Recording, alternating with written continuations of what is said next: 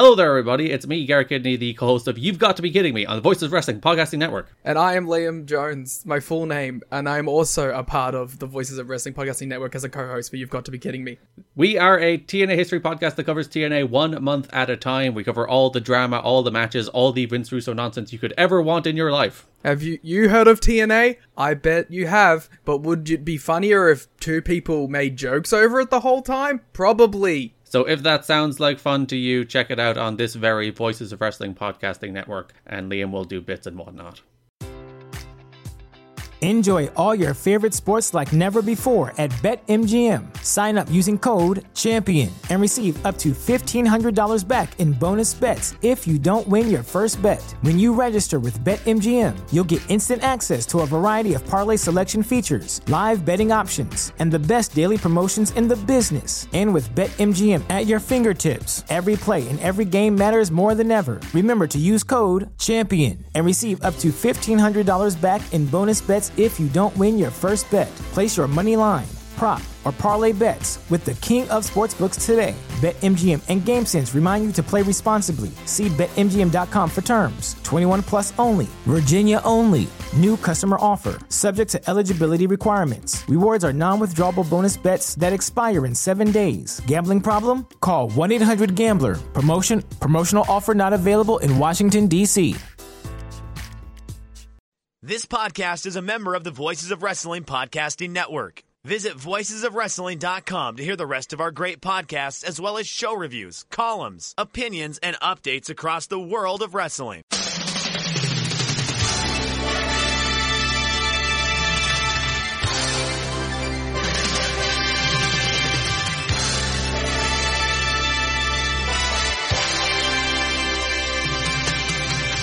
Hello everybody and welcome to the Super J-Cast. I'm Joel, joined by Damon McDonald. It is Sunday, 19th of February 2023. This is episode 247. Damon, do you want to talk about sports at all, or are we just going to go straight past that? Leafs look all right. They did all right. They took care of business last night. I think they played this afternoon. Eagles, boy, what a... it sucks, you know, it really does. It is so unbelievable how, like, it just affects the mood of everybody. What are you going to do? We lost by 3 points. We were in the game the entire time. Our defense stunk. We couldn't stop them. What are you going to do? You know, it was a toss up in Vegas. We just came on the short side again. Joe, the city in championship games and championship series, right? We are since 1983. Philadelphia is 2 and like 20 or 22. We always lose. We never win the championships. You got 2 though. I mean, that's something. Since 1983. Since 1983. Of course, the Phillies and Eagles, Flyers is going to be a long fucking time. I'm sure to see a cup. Yeah, look, I mean, some cities in the States, Joe, have like Boston. Boston was always like, they were like us in a lot of ways. Then they've won so many championships between the football team, the baseball team, the fucking hockey team, the basketball team. It looks like they're going to win another one. It's just like, what the fuck? I mean, how can you, another parade. Okay. And I know, trust me, I already know, Joel. I know about your Arsenal situation here. I know about it. What do you know? I know that was what was once a somewhat comfortable lead has, nearly vanished. Am I correct? Well, it was looking grim after Wednesday night, where we had a 3-point lead going into that and a game in hand, and then lost at home to Man City. So Man City overtook us on goal difference. So we still had the game in hand, but they were above us. However, yesterday, City drew 1-1 to Nottingham Forest. And we had just the craziest match away to Aston Villa. It was booked like a New Japan main event. And I don't know, did you watch any of did you watch any of the World Cup final? The France versus Argentina game? Yes, you couldn't. I don't know if you remember the Argentina goalkeeper, Emi Martinez. I don't know if he made an impression on you, but an absolute shithouse. He used to play for Arsenal, came from our academy, so we're to blame for him. But he was just doing his usual, mind games and shithousery throughout the match, just time wasting. Like Arsenal player just brushed against his arm and he's like rolling around the floor in agony. Villa took the lead twice and we pegged them back to 2-2, and then quite deep into stoppage time, I think it was like the 94th minute, one of our players, Jorginho, has a shot from about 25 yards, just arrows towards the top corner, bounces off the crossbar, but away from the goal. So everyone's like, oh, fuck. But then it bounces off Emi Martinez's head and then goes into the goal. So I'm jumping up and down, just pissing myself laughing, and we're winning again, which is great. And then Villa get a corner after that, and Emi Martinez, in an attempt to make amends for that goal bouncing it off his head, it was classified as an own goal. He goes up for the corner, so he's thinking, I'm going to make this right, I'm going to score an equaliser, make it 3-3, save a point for Villa. Arsenal player heads it away. And so now there's two Arsenal players running towards the Villa goal. There's no goalkeeper there. So our player's like literally running the ball into an empty net. So we ended up winning 4-2. Beautiful. So it was great. And now we're, 2 points clear, back at the top again, and we've got a game in hand. So all right. You never know. Never say never. No, I believe this is it. This is you're going to be dancing in the streets. Yeah. I mean, you're right there. You're not Philly. Right? You're not Philadelphia. No, I know you're upset about the Super Bowl, but being friends with you is like being given a precious treasure, and I know that I get to keep it for the rest of my life. Aww. That's very kind. I just read that off of a Hello Kitty calendar in front of me, but I thought it might cheer you up anyway. So it did. It was very nice. It was heartfelt. I had a terrible week. I'm not going to get into too many specifics of it, but oh boy, what a horrible, horrible week. So maybe brighter skies are ahead. I know that I did the old radio tease, but I just don't feel like kind of getting into it. Nothing bad, nothing terrible, but just. Well, yeah, I did say it was terrible. It's terrible. Why am I dancing around it? Because I don't want to talk about. Why am I having a conversation with myself? I don't know. It's the best kind of conversations. Do you want me to probe further or change the subject? Change the subject, please. Okay, Stuart says, best and worst New Japan wrestlers to babysit your kids' job. Obviously, you don't have kids of your own, but you can certainly join in this job. I would say absolutely the best would be Hiroki Goto, who, by all accounts, from the stuff I see on Instagram, just an amazing dad. The guy he's my hero as far as dad role model goes. So I try to emulate him, the way he takes care of his family and his kids. Great guy. Worst, probably, I don't know, Kanemaru. I can imagine him just like getting out the bottle of Santori pretty early on and offering the kids a swig. Yeah. Daddy's drunk again. Shut up. No. Who would be my go-to dad? I think just any of the members of Just Four Guys would be terrible babies. Yeah, they might be not good either. Yeah. I would go with Yuji Nagata with my dad. I always remember back to his match. What was it? New Beginning against Shinsuke. In the video package where he had his wife and his kid. And, it was fantastic. Seemed like a great dad. And he wakes up every day, motivated. I love it. Worst? How about ELP? He might be a terrible, terrible father. Teaching his kids bad habits. He's going to try to be like the cool dad. Like cool dad, go skateboarding with his kid. Ugh. Yeah, I would say I would go that route. That's my pick. Yeah, that's fair. Speaking of dads, Damon, have you been following the latest news over at All Japan Pro Wrestling? I actually have. If I'm not mistaken, it's who was it? It's Nagata and who was it? What did I hear? Kenta Miyahara. Am I right? Yeah, so if anyone wants to avoid All Japan spoilers, then skip ahead. But the big news coming out of the All Japan Excite Series card was that Blue Justice himself, Yuji Nagata, has defeated Kento Miyahara to become the Triple Crown champion. So he's the first man to ever hold all three of IWGP, GHC, and PWF Triple Crown belts and win all three of the G1 Global League and Champions Carnival.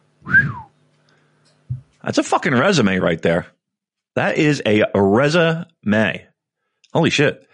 Is he in the Hall of Fame? Yeah, he's got to be. I mean, I know that there's conversations to be had about how the sort of era of Inokiism sort of kneecapped him and prevented him perhaps from becoming as big a star as he maybe should have done. But even that to one side, I think the resume speaks for itself personally. But I mean, how do you think, if you're an All Japan fan, how would you feel about Yuji Nagata rolling in and taking the top belt from the ace of your company? It's ballsy. I mean, when desperate times call for desperate measures, at least they had the fucking balls to do it. It got us talking about it. That's for sure. And I'm sure many other people who probably don't sniff at All Japan anymore, at least it piques an interest and kind of people are going to want to watch that match. I guarantee. I bet a lot of people didn't even know about this match. People listening to the show didn't even know about this match. So yeah, I think it's, I mean, if I were an All Japan fan and then that happened, if I'm being 1,000% honest, I probably, it would eat at me a little bit. No doubt. I'm sure it would. But, if I looked at it objectively, I've got like how old? 50-plus-year-old as my champion. To be nice. Yeah, I see your point. Well, not that you had a point in either way, but yeah, I could see where people could get upset with that. I think it's a good thing. I think it's going to allow people to maybe hop on board a little bit more. And then obviously he's going to drop it and, all that. But it might be a good thing. Just try and keep an open mind with that. Yeah, also I thought it was notable from this is that Shingo Takagi had a pretty good singles match from what I hear with Yuma Anzai, who is a very highly touted prospect. So there's been some whisperings that Nagata was quite keen on bringing him over to the New Japan Dojo system. So I don't know if they're still working on that, but yeah, maybe, not for nothing, having a big singles match against Shingo. Want to keep an eye on that. Yeah. How about all this working relationship stuff? I mean, there's always been that little bit. I mean, I remember Kojima, spending time there. I remember, well, she was just, it was Yuji Nagata, tag team champion. So, I mean, I don't know. I'm glad I'm glad people aren't too proud to beg. You know what I mean? Like, I'm glad that they're saying, okay, we might explore options with New Japan. I think it's good. Hopefully more. Yeah, I mean, you said it before that the rising tide raises all ships. I think as we've discussed before, the smaller promotions in Japan are probably seeing the value of doing business together and basically using it as a launching point to get pro-res off its knees after all the tribulations of the COVID era. So, yeah, I mean, you look no further than this junior festival where it seems like every one of their fucking mothers being called up for that one. Have you received an invite yet, David? I've not gotten that email. Getting nails in the face. Also, I'm not qualifying as a junior heavyweight. I'm sorry.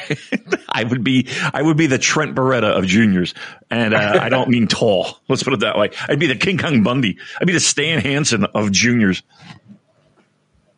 Well, we have a lot to talk about today. So, of course, we have Battle in the Valley to discuss. We also have the Noah Keijimoto Grand Final Pro Wrestling Last Love Holdouts. That's taking place early this week. Fantastic Mania, looking forward to that. And New Japan Cup brackets are out too. So let's crack on and go straight into Battle in the Valley, which took place on Saturday, February 18th in San Jose, California, the San Jose Civic Center. We cannot discuss a New Japan of America pay-per-view event without talking about production issues.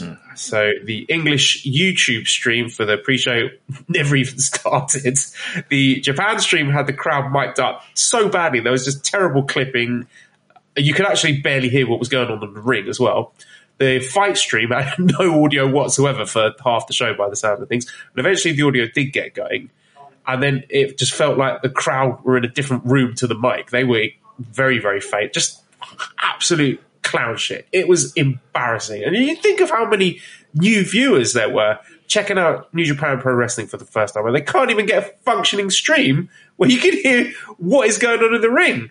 And look, we could do the usual forensic stuff of trying to figure out what the problem is. You know, is it the staff's fault? They sent over the regular Japanese crew this time. Was it the provider, the cable, the pay-per-view provider? Look, Fight TV, they can put on a perfectly competent stream with any low-level promotion in the States. So I don't think it's their fault. And look, I've just got no time for this anymore. This, you've got to say it, this is an absolute failure of management for allowing this to happen every single time. Every time. This is just humiliating. It is, isn't it? It's absolute fucking just... It's embarrassing and it's frustrating and it's, you just look Mickey Mouse and I mean, look, it's the problem is that it's every fucking time. Every fucking time.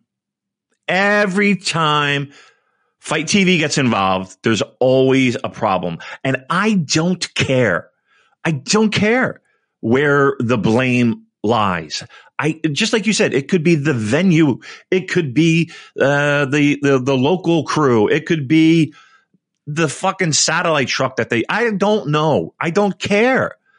Fix it. No. Please, someone have some fucking accountability and fix it. Like, everybody's looking at everybody else and like, oh. If it's the same issue every fucking time, somebody's got to lose their job. I'm sorry. This is not a one-time event. This is not a one-time thing. I don't think I've ever sat here and said, you know, somebody's got to get fucking fired. I've never said that. I'm saying it now. I don't want anybody to lose their job. I'm saying it now. Because this is not one time we fucking missed. 2 times, well, we'll learn from that. This is every goddamn time, and not for nothing. I'll be a not for nothing guy. Not for nothing. It's not like you didn't know about these. Every time we have to do it, they have to go through and fucking post something on Twitter. Well, okay, we're going to offer refunds every time. Like, New Japan has to be like, what the fuck is going on? Oh, my God. I had a stream that was just like a fucking glitch art screen for I don't know how long. And Cheryl was like, what's going on? I was like, well, the show is supposed to start at 10. It's 10:45. 45 minutes. 45 minutes. Can you imagine them being 45 minutes late for a show at Korakuen? That would be not happening. I just don't understand it. But please get rid of whoever is at fault. I'm begging. Because if it's the same person, like if you haven't made any moves since the last time, which was, again, probably broke fans' patience there. You wear just it just looks so fucking Mickey Mouse. I didn't have any commentary. I can't tell you how Ian Riccoboni did. I can't tell you. I didn't hear. You know what? No, I didn't hear fucking Jay White. I didn't hear any of that. I didn't hear David Finlay. I didn't hear any of that. I think that might have been important to the context of the show to hear that interview. Nah. I saw lips moving. I mean, I can guess, kinda. Unbelievable. Ugh, it's just so fucking embarrassing. All right, that's that. It seems like it's every time we talk. The one advantage of this, the advantage of it is that you can just order it from Fight, pay the money and then ask for a refund because you can guarantee it's going to be free every time. If they keep fucking up, you just get your money back afterwards. It's great. Yeah. Absolutely. You know what? Every time it's on Fight, everyone should just get it because even if it fucking stinks, you'll get your money back. Sure. And then there was one guy, this old, you could tell he's in the fucking union, just, on his last days, just kind of, and he's on his cell phone. He was right near the ramp. And whoever decided to put two fucking lights, literally at the base of the ramp. I can't tell you how many times I got knocked over during the fucking opening match where everyone's diving and they need room. and the guy's running over and putting it back up and just taking the fucking thing down. I just find it amazing. Boobs. Just absolute boobs. All right. Enough. Everybody knows. I mean, if you don't know by now, Fight TV blows. And if you decide to get a New Japan product on that fucking horseshit channel, then, know that you'll be writing an email shortly and asking for a refund or credits so you can watch another thing to not work. Rinse and repeat. I was going to ask what you thought of the commentary. I don't know if you heard any of it. I mean, I love Ian Riccaboni, but good Lord, Drama King Matt, he doesn't have to talk a lot. Yeah. Does he? She never shuts up. It's too much. Let it breathe, right? You gotta let some things breathe. Yeah, that is I think, underrated skill, and I think one of the things that Kevin Kelly and Chris John don't get enough praise for. I mean, the color commentary guy, that would be Chris John's role. They absolutely should not be talking more than the play-by-play announcer. Yeah. And especially when the play-by-play announcer is someone of the quality of Ian Riccaboni, I think, they need to work on that for sure. Yeah, maybe build a little bit chemistry. Know when to fold, when to pull back, when to get in. Yeah, and that takes time, I guess. I don't know how often those two work together, but I didn't hear a peep of it though. Didn't hear a single fucking word. Nope, couldn't tell you. Couldn't tell you. Okay, so let's talk about these kickoff matches that you watched in complete silence. I switched over to Japanese for this. So there we go. Alex Coughlin defeating Jao Kratos, 10 minutes, 7 seconds by Deadlift German. I think this raises a larger issue of why are we not seeing the LA Dojo guys regularly? And maybe Carl Fredericks or Eddie Thorpe, to give him his NXT name, maybe he was right. I mean, we saw the Alex Coughlin Challenge series, what was that, 2 years ago? And that ended with Alex Coughlin beating Jao Kratos. And here he is, 2 years later, beating Jao Kratos again. Look, we know what Alex can do. We know he can deadlift Kratos, and it looks very nice, and he gets a cool pop. But can we please do something else with him now? Yeah. I didn't see this match because it was unstreamable. Can't review it. But I would agree with your point. Yeah. Can we do something?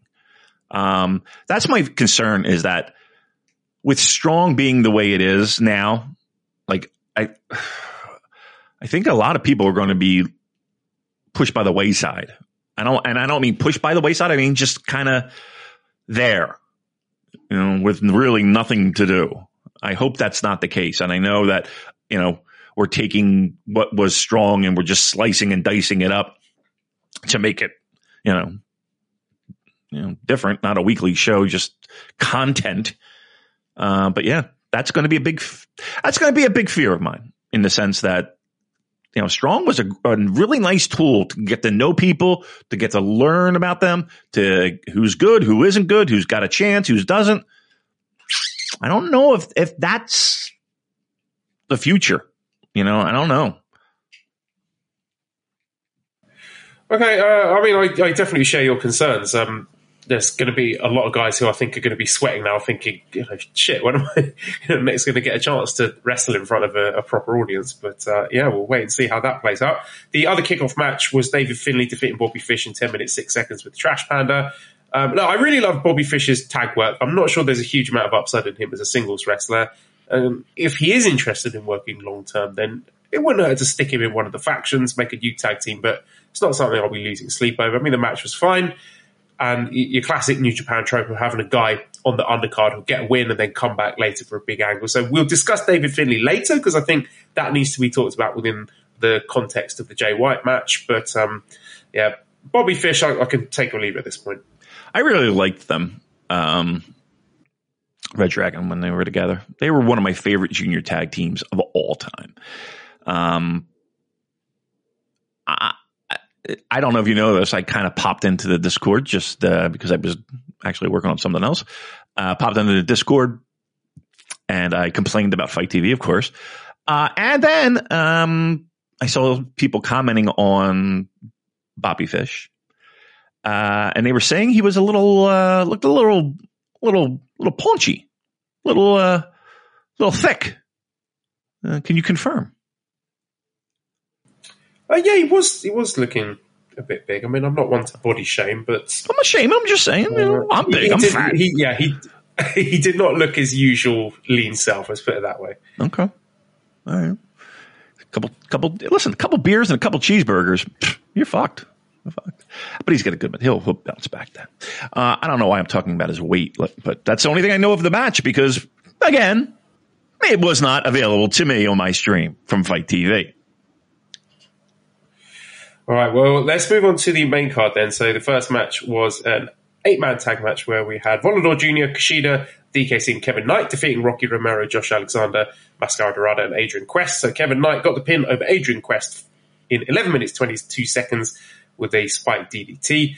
So we had a little preview here for the March 30th Multiverse United event with Impact and New Japan. So there we're going to see Will Ospreay against Mike Bailey, Jeff Cobb versus Moose, and the preview we got for this upcoming match, Josh Alexander versus Kushida, which I think is going to be really good based on what we saw here. And I do hope Kushida leans more into the grumpy veteran side of him than the plucky baby face, because I think that could be a really good match. I admire greatly the confidence of Kevin Knight. He's got that crowd connection that's very hard to teach. He carries himself like a star. That Spike DDT was sold like absolute death by Adrian Quest, so good job by him. And yeah, look, please take note, Kevin Knight picked up the win here, not for nothing, as we saw later in the show. Why are you saying not for nothing a lot? I like it. It's a good phrase. I never noticed it. You said it at least 8 times. You making fun of me? No, it's a good phrase. It's good because I admire you that I started to pick up some of your all right. your mannerisms. I know. So, you think it's what it is. It is what it is, yeah. So we saw Volador and Rocky Romero continue their feud here from CMLL. So we'll touch on that later with our Fantastic Mania preview. But I do really enjoy heel shitbag Rocky, something we haven't seen for a long time in New Japan at least. And we forget he's really good at it. I think Rocky's versatility is underrated.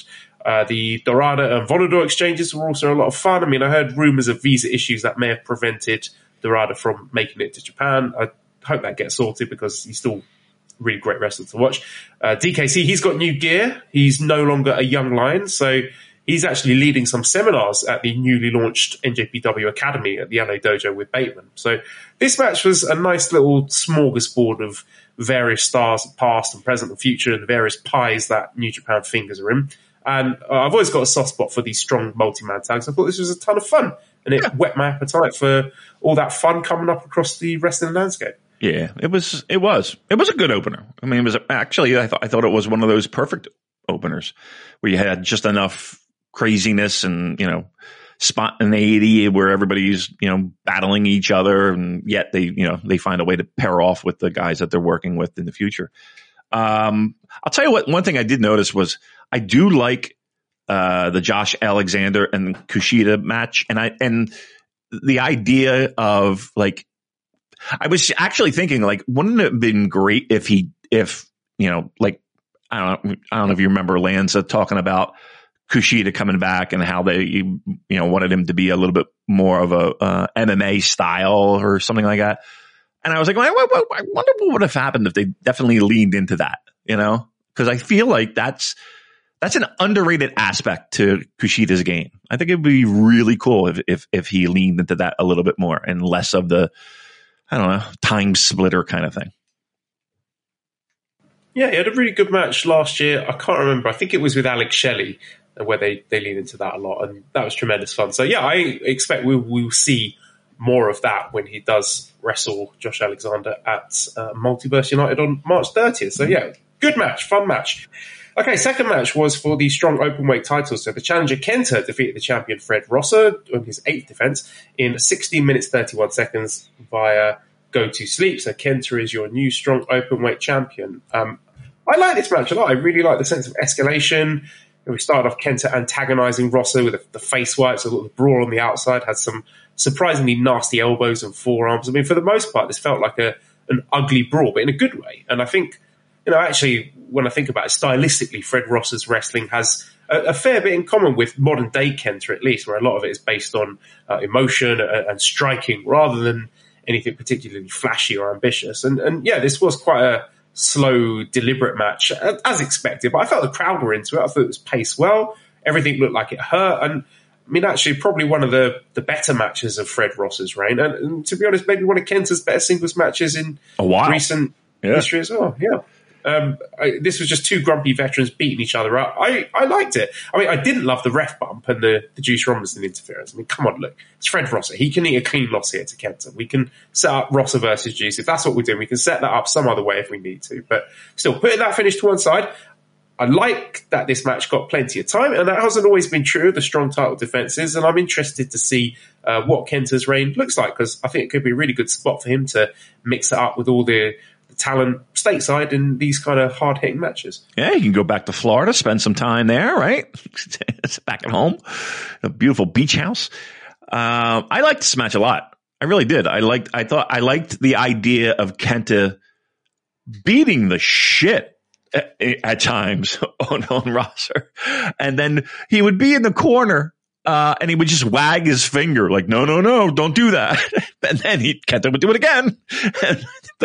And this is like Esther does it. She does that with me. Right. I was just like, all right, that ain't working, Fred. You might want to change your fucking plan here. And then, like in the beginning of the match, where he was taking those boots to the face, and he looked like he got a little pissed off a little bit, and then he hops out of the ring, and then they start swinging away at each other. I was like, all right, here we go. I was surprised to see Juice, who has, kind of fallen off the side of a cliff, it felt like. And, we can say Juice Robinson, who says he's not working for New Japan or Bullet Club anymore. So. Yeah. I mean, I like Juice, but I don't know. It doesn't feel to me like it's an important thing in his life. I don't know. I think he's got other things going on. That being said, I don't have any problem with the interference. I have no problem. Was it coins that he had? Because the camera work was not that great. I didn't really see what he hit him with his brass knucks or whatever it was. I thought Fred did an excellent job. Again, the finish was screwy. Yes, the ref bumps were horrific. But I think overall, man, look, he took a lot of fucking shit that I'm like, okay, good for you, dude. You're a better man than me, because I ain't sitting there eating those kicks to the face. And he ate them, and he took them, and he gave them back. I thought he did good. I liked the match a lot. Next match was the Strong Openweight Tag Team Championships, with the champions Motor City Machine Guns, Alex Shelley and Chris Sabin, successfully defending their third defense against the challengers West Coast Wrecking Crew, Jarrell Nelson and Royce Isaac. So Chris Sabin pinned Jarrell Nelson after 9 minutes 21 seconds following the Dirt Bomb, and Motor City Machine Guns retain the Strong Openweight Tag Team Championships. I really love West Coast Wrecking Crew. I love the gear, I love the aesthetics, the swagger, the synergy, the tag moves. They look and feel like a proper tag team, and that means a lot to me. You can't always say that about teams in New Japan Pro Wrestling. And I like Motor City Machine Guns as well. I was a big fan of their work over the last decade or so, but they don't feel like a New Japan team. And I get the value of having a prestigious, high-quality team like them holding the belts and then pass the torch to, maybe like an up-and-coming young team. But West Coast Wrecking Crew should have been that team. Yeah. And they might be in the future, who knows? But can any strong perverts out there name a better tag team for that spot? There isn't anyone else. There aren't any other established teams on the brand. And look, we know what Motor City Machine Guns can do, but can we please have the New Japan Strong Tag titles on a New Japan Strong Tag team? Let's give West Coast Wrecking Crew a runner's chance and see what they can do, because they deserve it. They're really good. I don't know. Am I out to lunch here, No, because I left this match thinking, okay, what now? Right? Like, I thought that would be a perfect time to drop the tag straps, give it to them, have them have a little run with it. Because to me, you're right. Those are almost the exact feelings that I had, in the sense that, Motor City, I don't know. They're not, I don't associate them with anything New Japan, yet they're the tag champs. I'm with you. I'm 1,000% with you. I thought that was a weird move, to say the least. A weird move, and I thought the match was good. It wasn't great. It was good. It was a very solid match. Let's put it that way. But I think they missed the boat here. Our fourth match was Eddie Kingston defeating Jay White in 90 minutes, 7 seconds with a Northern Lights bomb. So Jay White must leave New Japan Pro Wrestling. And I mean, David, I feel like I've been more generous than most people with this little Jay White swan song thing that we're doing. And I was full of praise for the Hikuleo match. And look, this match was also very good. He let Eddie Kingston beat the crap out of him. It had some great moments. The German suplex where Eddie landed right on his head and was staggering around. That was really great. However, it is a weird choice for a final opponent for Jay White in New Japan. And I like Eddie Kingston well enough. I can see why other people love him. I do think he was really great in this match.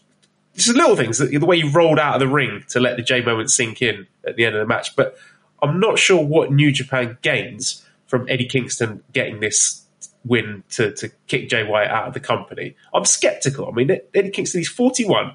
He doesn't work for New Japan Pro Wrestling. He's not one of their contracted performers. So explain that one to me, someone else, because it doesn't make sense. And look, more to the point, by the time Friday rolled round and we got the news coming from Observer, I think it was, that we had this loser leaves New Japan Pro Wrestling stipulation, and Jay's adding a little caveat saying that if he wins, he's going to let Eddie come back if he begs him. And part of me is thinking, hang on a second, maybe this is a way for Jay to finally start the babyface turn. And then the sensible side of my brain was like, shut up, Joel. We've had enough of this nonsense. So at that point, I emotionally checked out. I mean, I got what I wanted from the Hikuleo match, and I wasn't prepared to do the mental gymnastics fantasy booking a guy who's realistically probably quitting the company. Life's too short for that. And look, very good match. Well done to both wrestlers, but I'm ready to move on from Jay White. Yeah, and it looks like that's probably the smart move to do. It's look, it feels like it is the end, because leaving this match, Jay White was, not only did he get the loss, right, in a match that it felt like helped, establish Eddie Kingston as this ass kicker. Why? I don't know. Again, I don't know how that benefits New Japan. Aside from random New Japan's, American house shows, would anybody associate New Japan Pro Wrestling with Eddie Kingston? So right, yeah, I'm going to throw this out here. Eddie Kingston in the G1, yes or no? No. But do I want it, or do I think it's going to happen? Do you want it?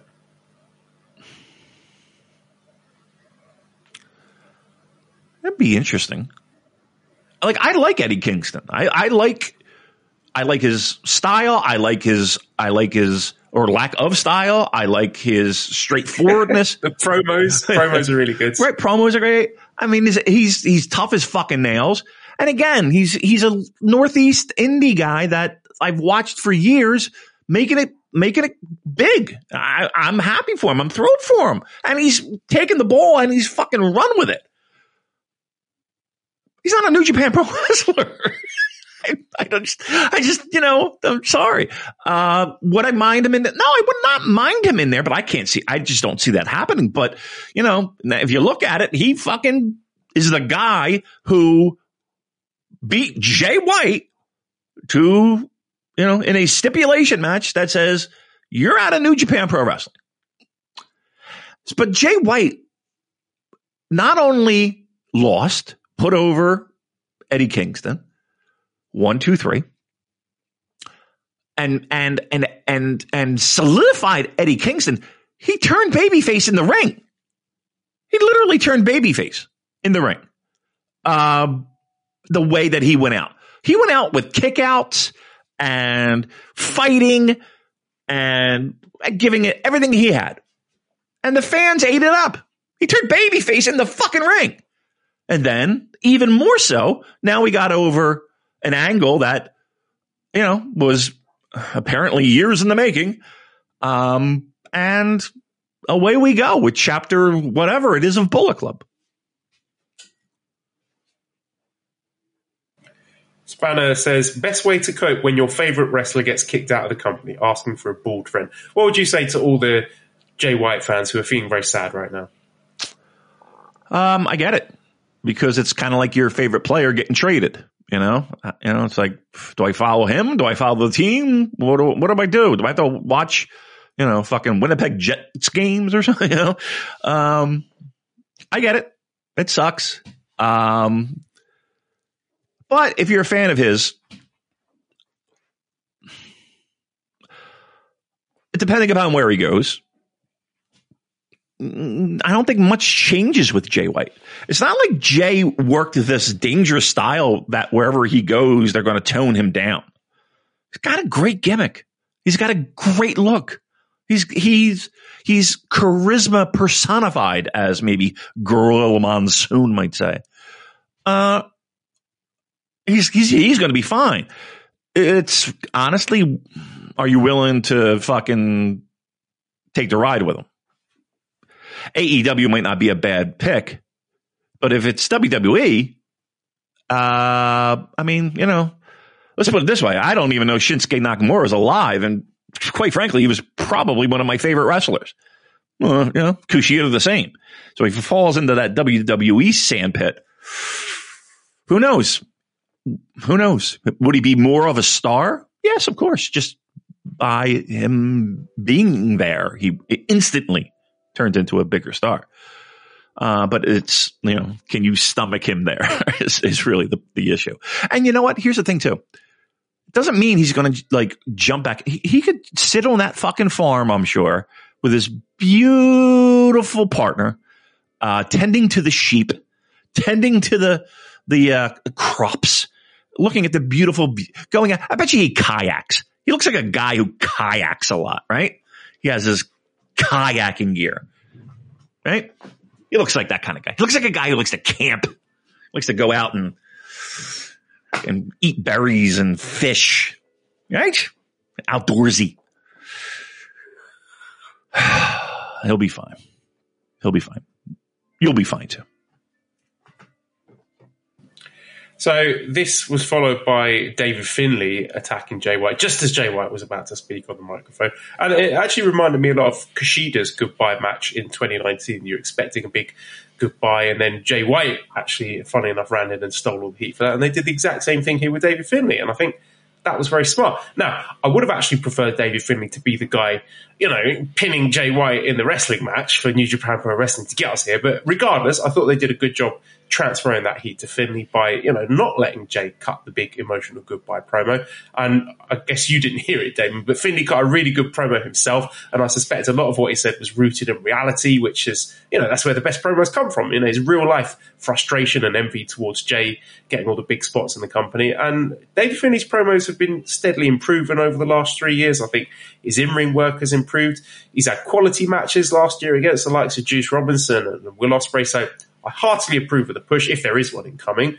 The promo got terrific heat from the crowds, and I thought Finlay did a really fine job of letting it breathe. He looked like he was fully in control and comfortable out there, which is exciting. I'm looking with great interest at his quarter of the New Japan Cup brackets, and it's quite a turnaround from that weird match he had with Jay White 18 months ago in the US, where everyone thought Finlay was leaving after that interview he did, and the crowd was shitting on him. So good for him clawing his way back to relevance.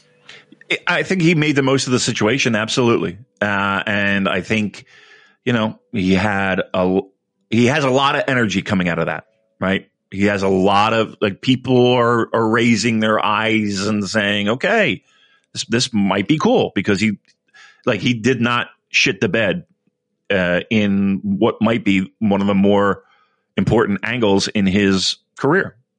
He fit the role. Let's put it that way. Once again, though, I will say that the hardest thing to do in pro wrestling is to promote within. If people have a fucking vision of a pro wrestler for years, and now we're flicking the switch to now make him let's be honest here, this sounds like a solid move to put him toward the top of the card. Are people going to buy it? That's the hard part. He passed his first test. Definitely. I mean, I didn't hear the fucking promo, but everything, sounded pretty, or at least looked pretty good. And from what I hear, facial expressions were on point. Yes. And the middle fingers, I saw those too. But from what I hear from everybody, that he knocked it out of the park. So how you feel? I mean, you're good with this. You're okay with this.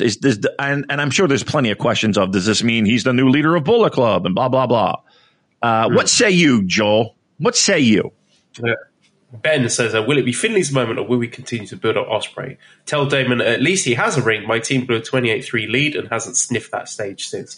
So will it be Finlay's moment?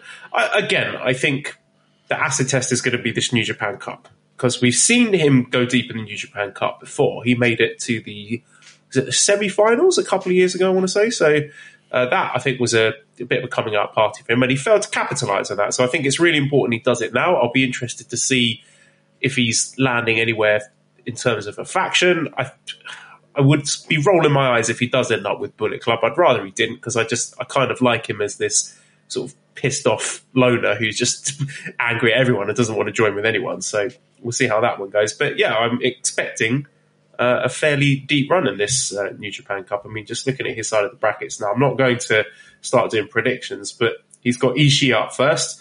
Winner of that will face Great-O-Khan, and the winner of that will face whoever comes out of the Shota Umino, Yujiro, Zack Sabre Jr. 8th of their bracket. So yeah, some pretty big names in there for Finlay. But Finlay versus Ishii, I think that's definitely one I'm circling in my calendar on March the 6th to see what do we have with this David Finlay push. Is it indeed a push? And let's see where we go with that. How do you feel knowing that, okay, let's just assume it is. Let's just go with this route. That's the last time Jay White steps foot in a New Japan ring. How would you grade his departure from New Japan and the possibilities of what could have been? A pretty miserable C. Yeah. I like the fact that he put over 3 guys, in fact, on the way out. I mean, Hikuleo, I think, is the most important one. The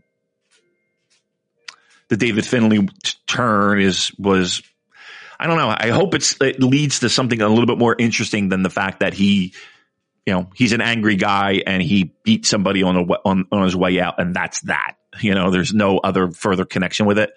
I don't know. I do think that a lot of the ideas we just came off of the top of our fucking heads were 1,000 times better than what we got. Again, I like the fact that he did what he did on the way out. If it is, in fact, him going out, which again, every sign points to it. I don't know why I have it in my head that, no, this is all going to be part of the master plan. And I don't know why I'm still fucking hanging on to that thread of hope, but it does seem like this is it. this could have been so much better. But once again, New Japan, you don't know what you got till it's gone. That's Cinderella. I can't do the scratchy voice, though. I feel good. I'm losing my mind. All right, what else we got? All right, so we had a filthy rules fight with no DQs where Tom Lawler defeated Homicide in 60 minutes, 27 seconds via referee stoppage following a rear naked choke. I don't really care for hardcore matches. I'm not sure if someone at New Japan thinks that all of the big US shows need one, but they don't interest me. Neither does Homicide. I like Tom Lawler a lot, but the stipulation and the opponent, I mean, this match did nothing for me. I respect the work rate and the effort. Some of the spots were suitably violent, but I don't know, it just didn't feel like New Japan Pro Wrestling at all. No, it really didn't. And look, I've seen Homicide a trillion times. Again, another East Coast guy. Ring of Honor, Indies, yeah, awesome, and he's very good. And his stuff in Ring of Honor was, fucking really, really good. If you were just parachuting in for Monet or parachuting in for whatever, seeing Jay White, no one would have a clue of why Homicide is even there, right? Like, are New Japan fans in Japan like who is this guy? I mean, I'm sure a lot of the hardcore fans, they recognize the name and know. But like, again, what exactly does this have to do with New Japan Pro Wrestling? Why are we doing this? Just, again, it just feels it. Again, here's what it feels like. This is what it feels like. It feels like this is a company that is cheaping out and getting guys that are in the States to come to these shows because, we'll give you a couple. We'll pay the flight for a handful of people, but we're not sending everybody. And they're coming out on the cheap. That's really what it feels like. Yeah. And doing favors for old buddies as well. I want to be surprised if that's there as well. Like, what benefit to New Japan? Again, this is a New Japan Pro Wrestling podcast, in case you haven't figured that out yet. And my spin and my thought process is almost always going to be, okay, how did that help or how did that hurt New Japan Pro Wrestling? Because that's what this is. How did it help? How did it hurt? Why is Homicide here? How does it help New Japan Pro Wrestling that Homicide is here? Now, it doesn't necessarily hurt, only in the sense that you got a huge roster. You got a lot of guys that could have filled that spot, but you didn't want to. Makes no fucking sense. And that's, again, I hate to say it, I say, would WWE do it? And probably not. Would WWE, if they did a tour of Japan, and again, we're talking about, the money difference is massive, but okay, just hear me out. Just stay with me here. Would WWE, if they toured Japan, would they use like independent, would they use guys from like fucking 666 or Basara or Freedoms or I don't know, even DDT? Would they do that? Like if the roles were reversed? No. Would AEW do that? Now, they have used like Nick Gage and even Eddie Kingston at the time, to be quite honest with you. And, he got a job out of it. So maybe they're a little bit more of a different situation. But it just seems so fucking Bush League. I don't know. Sorry for my rant, but no, I'm with you. That's a just problem. Think of all the, like you said, all the other young, hungry up and comers that this spot could have gone to. Yeah, I mean, Again, New Japan has a fucking huge roster. You mean to tell me there's not anybody else that would easily slide into this spot going against a guy who might be the most recognized name in Strong? Gay Kid. Where the fuck was Gay Kid? Let's start there. You know, like again, there's a plethora. But and again, I'm not knocking Homicide. Trust me, I'm not. I like him. But why? Why is he in this spot? I don't get it. And that's again another thing where I think this whole New Japan America thing is that's where I think a lot of people get turned off with it because it doesn't feel like a New Japan product. I'm sorry, it just doesn't. All right, there. Thank you. I got it off my chest. Next, we had the 15-minute time limit NJPW World Television Championship, where the champion, Zack Sabre Jr., got in his second defense against the challenger, Clark Connors, in 40 minutes, 6 seconds with an arm breaker. So Zack Sabre Jr. retains the New Japan World TV Championship. And I'm a fan of this title conceptually, but the 50-minute time limit shouldn't be a flashing blue light saying it's going to finish somewhere between 14 minutes and 40 minutes and 59 seconds. Right. Like, it's okay to finish it at 11 minutes or 8 minutes. Or fuck it, go 3 minutes. Keep us on our toes. And look, maybe it's a bit early for this. They are getting a little bit formulaic where you get 10 minutes of feeling out and then a crazy final 4 minutes or so. And in some of the matches, that's worked because of the quality and the work rate of that final few minutes, like the Ishii match. But this one never quite got to that level. Like, there was nothing wrong with it, but I was expecting more from Clark here. It ended up being a good match, but pretty forgettable one. Yeah. It felt like it was long enough for them to not, it wasn't long enough for them to be able to do everything that they could do. So there's plenty of stuff left on the table. And the 15 minutes where you're supposed to feel that 15-minute rush. And again, we're trying to get a pinfall at any time. That didn't happen either. So we were kind of stuck in the middle of, all right, if this were 30 minutes, this might be great. But if this were 10, but no, you're right. It's 14, whatever, and change.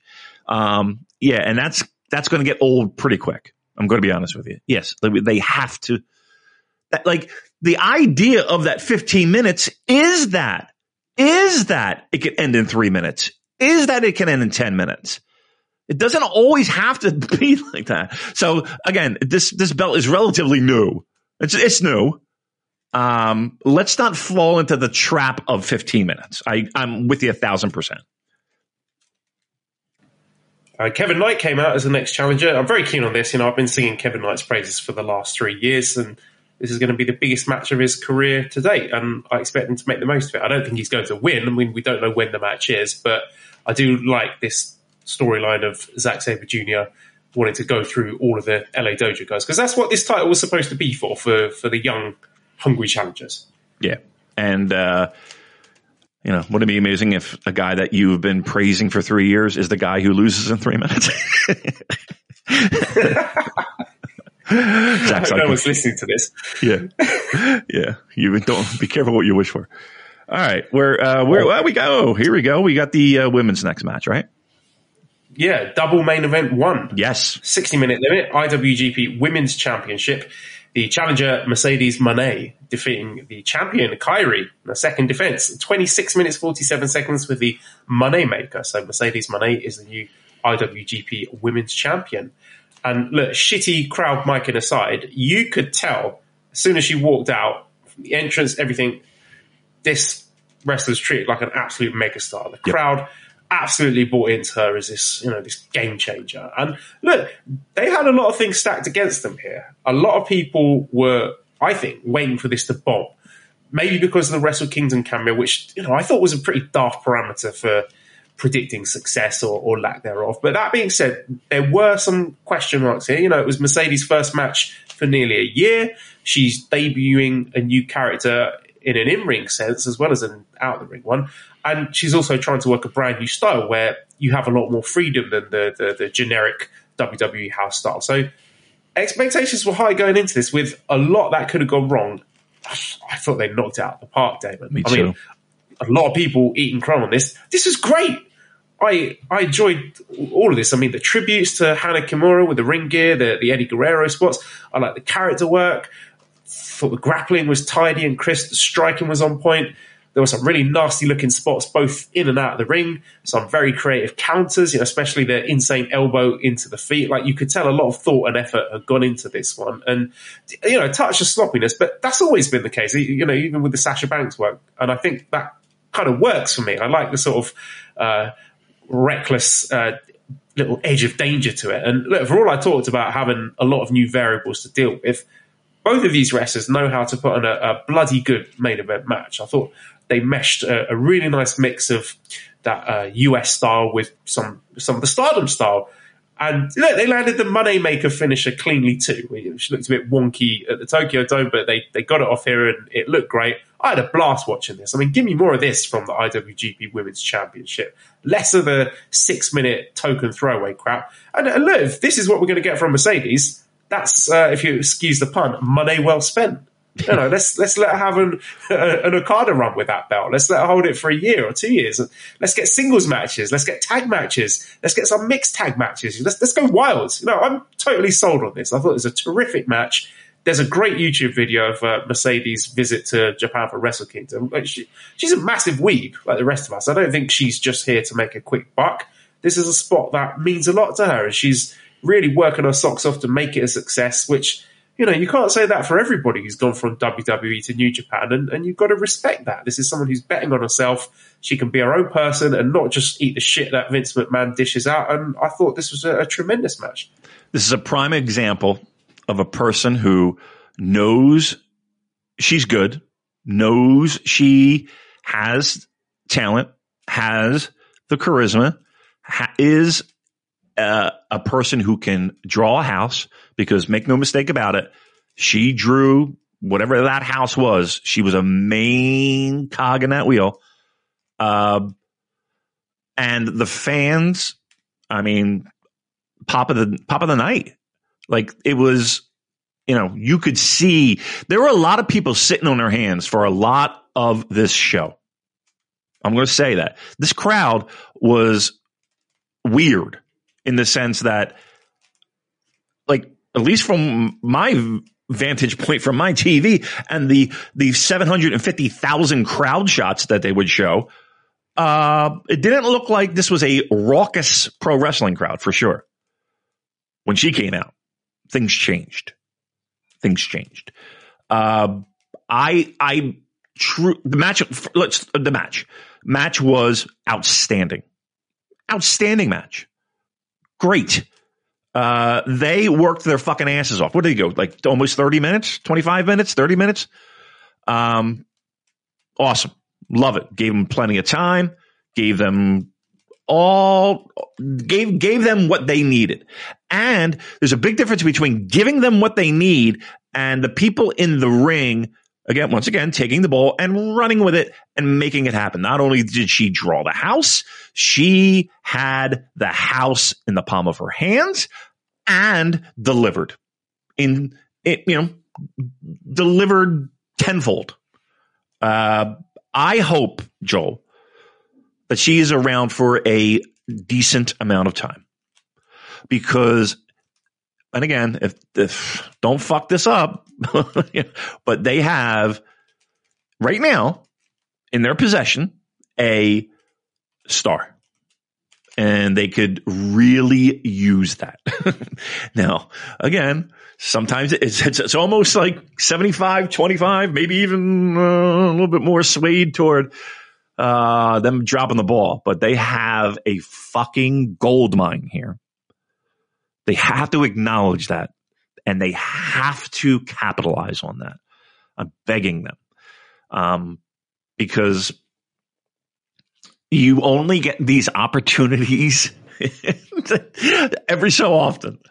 I'm hoping that they make the most of this. Working in Japan is not for everyone, right? Those tours can be grueling. The travel can be grueling. She's into it.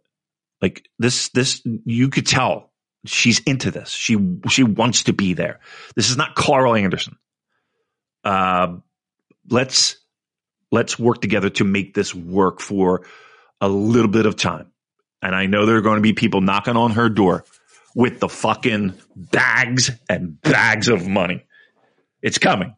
I'm sure WWE is just pounding on her door. I wouldn't be surprised if AEW is doing the same. Let's New Japan. Let's dig deep in our pockets. Think of the long term. This is they got to hang on.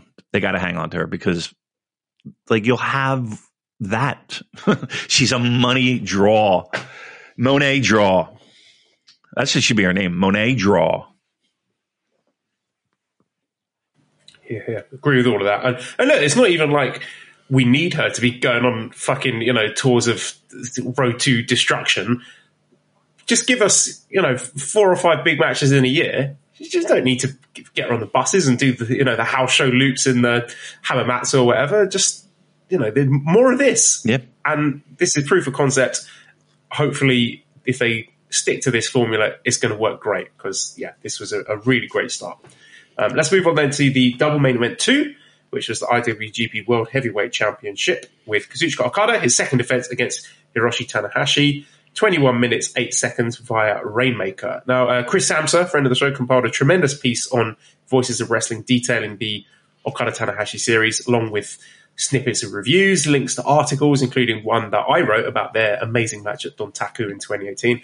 And as much as I love these two, and I think this was the right match for this spot, they delivered, they sent the fans home happy. I do feel it's a match with diminishing returns at this point.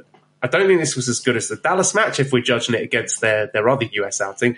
And look, unfortunately, the bar is so high that, rightly or wrongly, people are always going to be comparing matches they have with some of the, the absolute best wrestling matches of the last decade. So, maybe I need to disassociate myself from that mindset because this was a really good match, perfectly good main event. It was close. It was competitive for large parts. But, at the end of the day, 2023 Hiroshi Tanahashi should not be a match for 2023 Kazuchika Okada. And that's how it played out. He had his moments, but it was a pretty decisive win for the champion. So I can't really complain about the match. It more or less delivered on my expectations, but it is going to slot in fairly low in their pantheon of classics. Yeah. I think that's a fair assessment. Being that, to many, myself included, I would put their feud, their trilogy plus how many? 5 more? Well, who knows? Matches.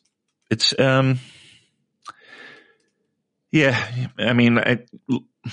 look, it's 2023. And in pro wrestling years, that's 50 years ago when they were headlining the Dome. Knees and hips and biceps and pectoral muscles and everything else that everyone knows both those guys have been through. They still, when that music hits, they come out there and they put on a really solid match. You're right. It's going to be down the bottom of their series. That being said, the bottom of their series is really better than a lot of pro wrestling that's out there, right? It's better than a lot of pro wrestling out there. So, if we're being brutally honest, I don't think it sniffs the greatness of, say, those main events at the Domes. And here's the thing. I think people went into it with a little bit of nostalgia, a little bit of, oh, I can't believe they're doing this here. I'm getting to see this here. I love Hiroshi Tanahashi. I really do. He's one of my favorite pro wrestlers of all time. And I think having him in the conversation of one of the greatest pro wrestlers of all time is, simple. And if you wanted to make the argument of greatest of all time, period, I think intelligently you can have that conversation.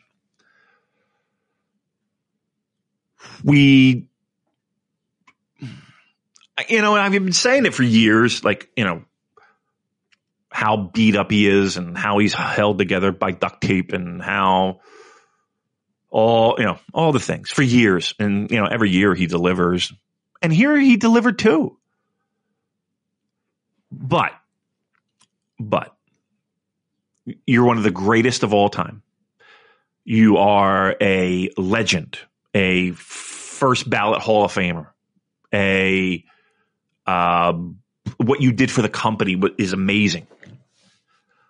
I'm begging Hiroshi Tanahashi. I'm begging him. Begging. I don't want to see him become a guy who is living off his name.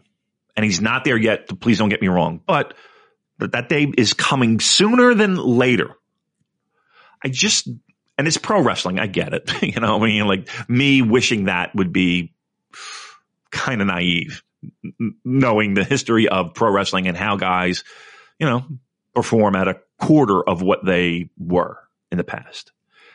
And I don't want him to tarnish his legacy. I get it. It's hard to step away. It's hard to do all that. And again, the company itself, he's kind of being filtered down, being put in protective spots and so forth. I kind of don't want Hiroshi Tanahashi put in this spot anymore, because just physically that's near impossible, right?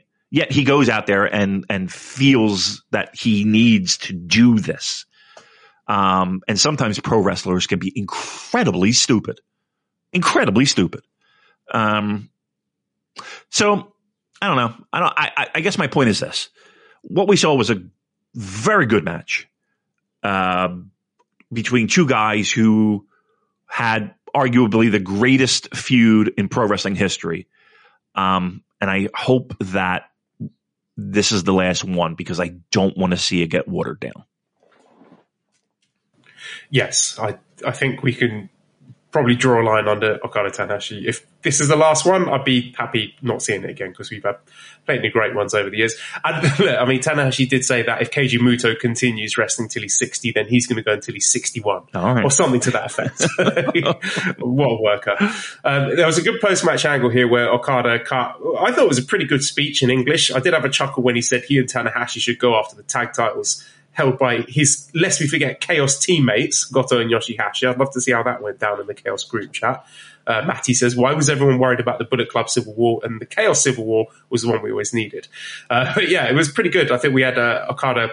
He was posing alongside Mercedes afterwards, which, very simple but very smart booking to give you that visual of your two IWGP champs on par, the king and queen of their respective divisions. So I applaud that, and I like the idea of them teaming up to make it raining money. I thought it was a great moment. Really good show overall. And if this is what we're getting from Strong going forward, then, overall it's a thumbs up from me, just to, tidy up who we're putting on the cards and sort the fucking production out. Yep. I agree 1,000%. I definitely a thumbs up. And I thought that closing image is fantastic. Yes. Smart move. Absolutely. And again, what you did was in not so many words is remind people why they were there, and what they have in front of them. Two huge stars, and let's see if we can build off that. Let's see if we can build off that.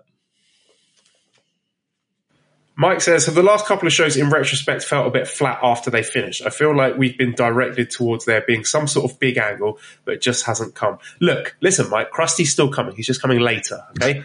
Just be patient for Money Club, or Just 4 Guys and 1 Girl, or The Money Don't Kneel, or Stray Snoop Dogg Army, or Team Filthy Rich with Monet, or Great Sash Hill, or Snoop Zuki-gun. I feel this is probably... We've been workshopping those all afternoon, David. Look, it's in our nature as Shinihon Freaks to fantasy book groundbreaking angles for every single match on a 9-match card. That is what we do. But please don't ruin the fun by actually expecting any of it to happen. I feel partly responsible, Mike, for your disappointment at the end of that. I'll try and stop doing it. But it's quite fun saying, hey, maybe after this match, look at the booking of this, look at the placement, look at the match order. This guy's wrestling before this one. Maybe that means that so-and-so is going to come out and this is going to happen, this is going to happen. Right. I don't know. I find that quite fun, even though I know none of it's going to happen. But that's what, you could do that with every sport, you could do, baseball. Oh, but what if they move this guy into the third batting, protect this guy and blah, blah, blah, blah, blah. And then we can use this left arm or, in this. People do it in everything. So, that's just what we do because, this is a physical storyline based, pseudo sport. It lends itself to it perfectly. That's kind of the fun of it. Why do you think people play fantasy sports? It's what we do, and a lot of times, though, it's frustrating because you feel that why don't they just do this? It's right in front of them, and here's the thing. And for what I know of this wacky business, coming up with ideas isn't the hard part. That's not the hard part. The hard part is getting wrestlers to agree to said direction and ideas and having it work out, and injuries playing a factor and egos playing a factor. And there's a ton of shit that goes into it. The ideas, that's the easy part. It's getting it in action and getting parties to agree and all. It's not like, look, pro wrestlers are still independent contractors to a certain degree, and they're in it for themselves. So when they look and they say, trust me, they know when they lose. They know when they don't look as strong as they want to be. Like getting the buy-in is the hardest fucking part. Yeah. So no, I agree with you, dude. It's I just hope they capitalize. This was a good show, and I hope they just move on with this. OC Steve says, who will be the new Bullet Club leader? Daryl says, with Jamie leaving, let's play some gimmick musical chairs. Who will be the next leader of Bullet Club? Or better yet, who could or should be our next knife pervert? Who does Ghetto hitch his wagon onto next? I'm taking a break from predicting Bullet Club leaders for a while, so I'm not touching this one. Well, it's just the problem is that everything we've been talking about for the past 5 minutes. It's you come up with these fucking scenarios in your head, and 9 times out of 10, it doesn't come to pass. And, listen, I think at this point, I think it would be prudent of us. If we hear something, of course, we'll pass it along. But honestly, I haven't heard dick all. And I think it's just going to, unfortunately, fizzle out. Let's think of it that way. Let's say it fizzles out. And then if something great happens, we'll all be surprised. And it'll be like Christmas morning. How about that? Yes, I think that's very sensible. But, look, that's part of the Bullet Club law of recent years is that there is no payoff to all the big actors that they've been building up. So why disappoint us now? Why change the habits of a lifetime? Okay, well, that was Battle in the Valley. Let's touch on some of the other stuff. So we have coming up this Tuesday on 21st of February, Noah Keiji Muto Grand Final Pro Wrestling Last Love Holdout on pay-per-view in Tokyo Dome in Japan. This is technically a Pro Wrestling Noah card, so we're not going to do a very deep, in-depth preview of this, but just looking at the top of the card, the top 3 matches, we got Amakusa versus Hiromu Takahashi. It was a guy who really impressed me during the Noah New Japan crossover show, so I think that's going to be really good. Definitely one worth keeping an eye out. Kazuchika Okada versus Kaito Kiyomiya as our co-main event. So this is going to be tremendous. I'm really looking forward to this one. But the build for this has been fantastic. Okada did, I say he did more for Kaito than Muto did in 2 years. But Okada, apart from getting kicked in the head and just talking a lot of shit, it's not as if he's given Kaito a huge amount of, he's not, let Kaito do anything particularly dominating over him. But I mean, conventional wisdom suggests that it will be more interesting if Kato wins this one, but I cannot see it happening. I hope it's going to be a really good match, but I can't look past an Okada win. And neither can I. I really can't. But look, they have this. When they announced that, I was like, wow, this show is turning into something special. This match is going to rule. I just think this match is going to be so fucking fun to watch. And correct me if I'm wrong. Didn't Okada do a little ambush the ring on a Noah show? Yes, he did. Yes. Yep. Yes. That's great. Awesome. Love it. Yeah, I can't see a title change. I just don't. And I don't think anybody can. It's not a title match. It's just a singles match. Oh, well, there you go. Okay. No titles are on the line. Well, no titles on the line. You still can't say it? No, I think New Japan probably feel like they're doing Noah a favor just by lending them Hiromu and Okada and Naito for these big singles matches. If they had any guts, they would. No, we said this before the Wrestle Kingdom show, didn't we? Saying that, it would make sense for Keno to beat Naito. Didn't happen. Yeah. It hasn't happened. It's not going to happen. Yeah, you're right. But okay, let's fantasy book. If he did, then now we're setting up title matches. Now we're setting up, the main eventing other buildings. I'm telling you, he should lose. It would be so good. It would be so interesting. Like, what's the benefit of having him win? Yeah, he won. Okay, he lost. Now people are talking. Now people are fucking, what? Huh? What? And you have, I don't know. Again, but this is where egos, this again, coming up with the ideas, easy. Huh? You can see the money, a mile away. It's the problem is the politics and the egos and all of that get in the way of making money. And our main event is Keiji Muto in allegedly his final match against Tetsuya Naito. Interestingly, they have met before at the Tokyo Dome. So this is back in 2012 at Wrestle Kingdom 6. That has been uploaded to New Japan World with commentary from Kevin Kelly and Chris Chance. So I would recommend watching that before you watch this event on Tuesday, so you can have the backstory to it. How are we feeling about this, Damon? I mean, dare I say, a little bit scared for this match. I'm not expecting it to be any kind of classic. I'm just hoping that they both get through it okay, to be honest. Yeah, I mean, correct me if I'm wrong. There were reports that he being Kenjimoto, was really banged up after these final matches, his final tour. To the point I'll take that with a healthy pinch of salt, though. I'm sure that's just him, laying in the groundwork for multiple reasons. He's the ultimate worker. So yeah, he's Kevin Nash coming down in a wheelchair.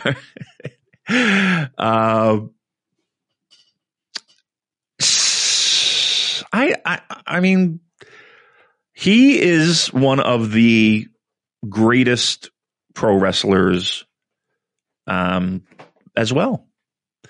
But he is one guy who has overstayed, I feel. This retirement thing should have happened a long time ago. And again, who's to say it's legit in a year there's a feud that he's got to take care of himself. Yeah, even Naito said that. It was like, I don't know if this is going to be his actual retirement match. That's his fucking opponent, the guy who's supposed to be sending him out. Right. Even he's skeptical. He's like, all right, I'll go along with it. But so again, stranger things have happened in pro wrestling. But I only think it's going to be epic. I think I'll tell you what. That fucking that entrance is going to be. They probably been planning that entrance for several months now. The ideas and the madness that will be going on before he even hits the fucking ring. Look, I think this is a must see. If you're a fan of pro wrestling, especially coming out of Japan, this is probably one thing that you need to go out of your way to see, I would think. And I think it will be great. I really do. And I'm sure there'll be smoke and mirrors. I'm sure there'll be things I can't imagine this going a Tokyo Dome main event length. Can't imagine it. And I think one of the big reasons of having Okada, having that match at the Dome is, you're going to get that's going to feel like the main event, where Muta's match is going to be more of the spectacle, but then watch him come out there and just fucking be loaded up with drugs and just be like, fucking, I'm going out in flames. It's coked off his head. Fucking want some. Right. Who knows? It's pro wrestling. Again, stranger things have happened, but I think this is a must-watch show. If you're just a New Japan fan, I feel like you owe it to yourself to watch this because I think it's going to be great. All right. Lastly, I will touch on Fantasticamania. So I've got some notes here, very kindly provided from Gig from our Discord, who is our resident CMLL watcher.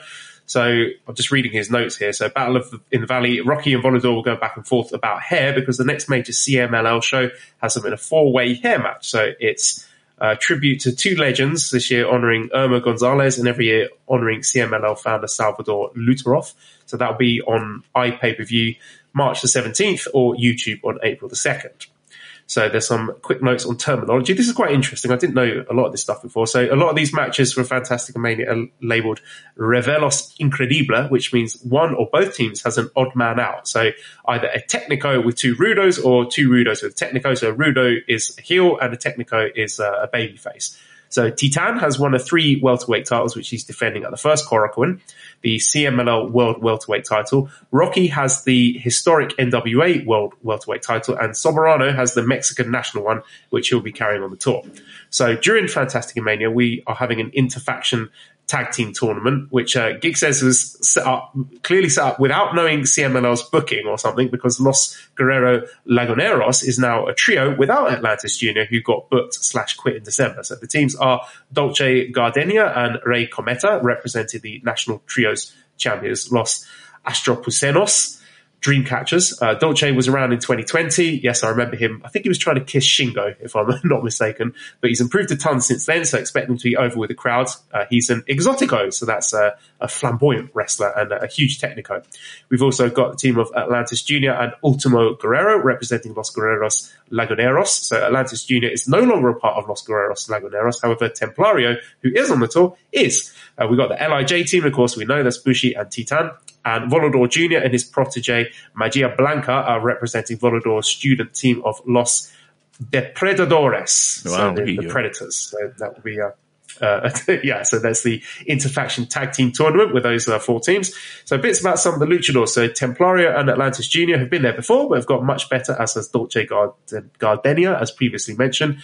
Captain Suicidia is the former Sonic, who's briefly repackaged as Suicidia before the name was changed for trademark reasons. He's been around a few years, but the last 18 months, CMLL seems to really be pushing him, and he's quite good. Hungry young babyface. Okamura, yes, I'm familiar with Okamura. He's pretty bad, but he has the distinction of being part of the first ever title wins for both Desperado at the Arena Coleso tag belts in 2013 and Taichi, the World Trios titles with Tanahashi in 2010. However, he is the Japanese liaison in CMLL, so he always gets booked. And interesting, Desperado, usually booked as a Rudo, is booked as a Technico on this tour. So the Rudos are Bullet Club and Just 4 Guys. So some standout matches that Gig has highlighted for us. So he said Kyoto looks like a fun show overall, but nothing particularly pants down. The Osaka show, so that's 2 tournament matches, should be good, although he expects Ultimo Guerrero and Atlantis Jr. to have some infighting. The Chiba show, he's convinced that LIJ are going to be taking the tournament, but the finals should be good. Also, Desperado, Soberano, and Mystico versus Hechihero, Dorky and Templario, if not for the Dorky versus Despy interactions, and Hechihero is a great technical wrestler. The Korakuen shows, so night one, we got Volador Jr. versus Templario, and Titan defending his welterweight title against Soberano Jr., who is actually the grandson of Soberano. The son of Soberano is Euphoria, Soberano Jr.'s dad.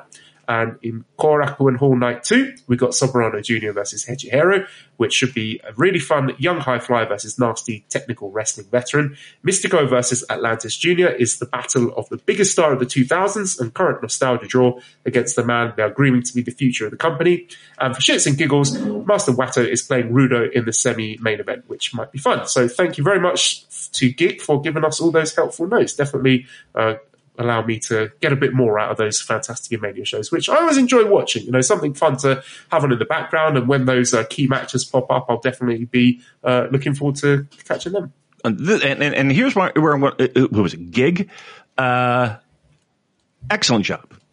Outstanding job. And that's why our Discord quite possibly could be the best place, if you're a fan, to chat about pro wrestling in general, because of how many people there have their own little pocket. There's people that, follow the Stardom, and people that follow the Mexico scene, and people that follow the Brit scene, and people that follow, from all over the world. People on the ground in Japan. It's unbelievable. The knowledge and the fact that they're willing to share is pretty awesome. So excellent work. I'm thrilled that it's back. I actually am. I like that sense of normalcy. I like the fact that these guys can get from what I understand, a very nice payday. And it is a nice separation from the New Japan centric. You take a break from that, and you kind of get knee deep into Fantastic Mania around this time. It's not my favorite time of year. It's not. I know I've been vocal of that before, but I kind of am looking forward to it this year in the sense of I'm more glad that it's back than that it's back. If you know what I'm saying. I like the idea that, okay, we're getting it again, and it's here, as opposed to, I got to sit down and watch this whole entire show. So yeah, that's my feeling on that. That's my take on that. Yeah, absolutely. Agree with you there. I've got fond memories of the last Fantastic Mania because that was before the world all went to shit. So I remember watching that with my lovely cat Scampy and Gati when I was still living in China and having lots of free time whilst we're waiting for the baby to arrive. So yeah, I've got a soft spot for it. So I'll definitely watch it this year. I'm going to save all the New Japan Cup stuff for next week because I want to go to bed. Yes. So let's close it down then. So redcircle.com/shows/super-j-cast if you want to throw some money our way. That's always very much appreciated. Discord link you can get if you want to join. Send me a direct message on Twitter and I'll send you a link at Cobra Kawaii and prowrestlingtees.com/super-j-cast for our t-shirts. Big thanks to editor Dan. You can find him on Twitter at LazzyHero219. Subscribe to the Voices of Wrestling podcast network for other great shows. Give us a 5-snake review on iTunes. Follow us on Twitter at the Super J Cast. Thank you everybody for listening and goodbye.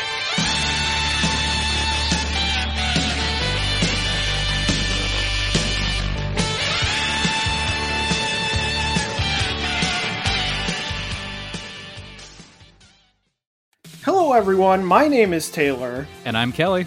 And we are the co-hosts of Jumping Bomb Audio, the podcast all about Joshi Pro Wrestling here on the Voices of Wrestling Podcast Network.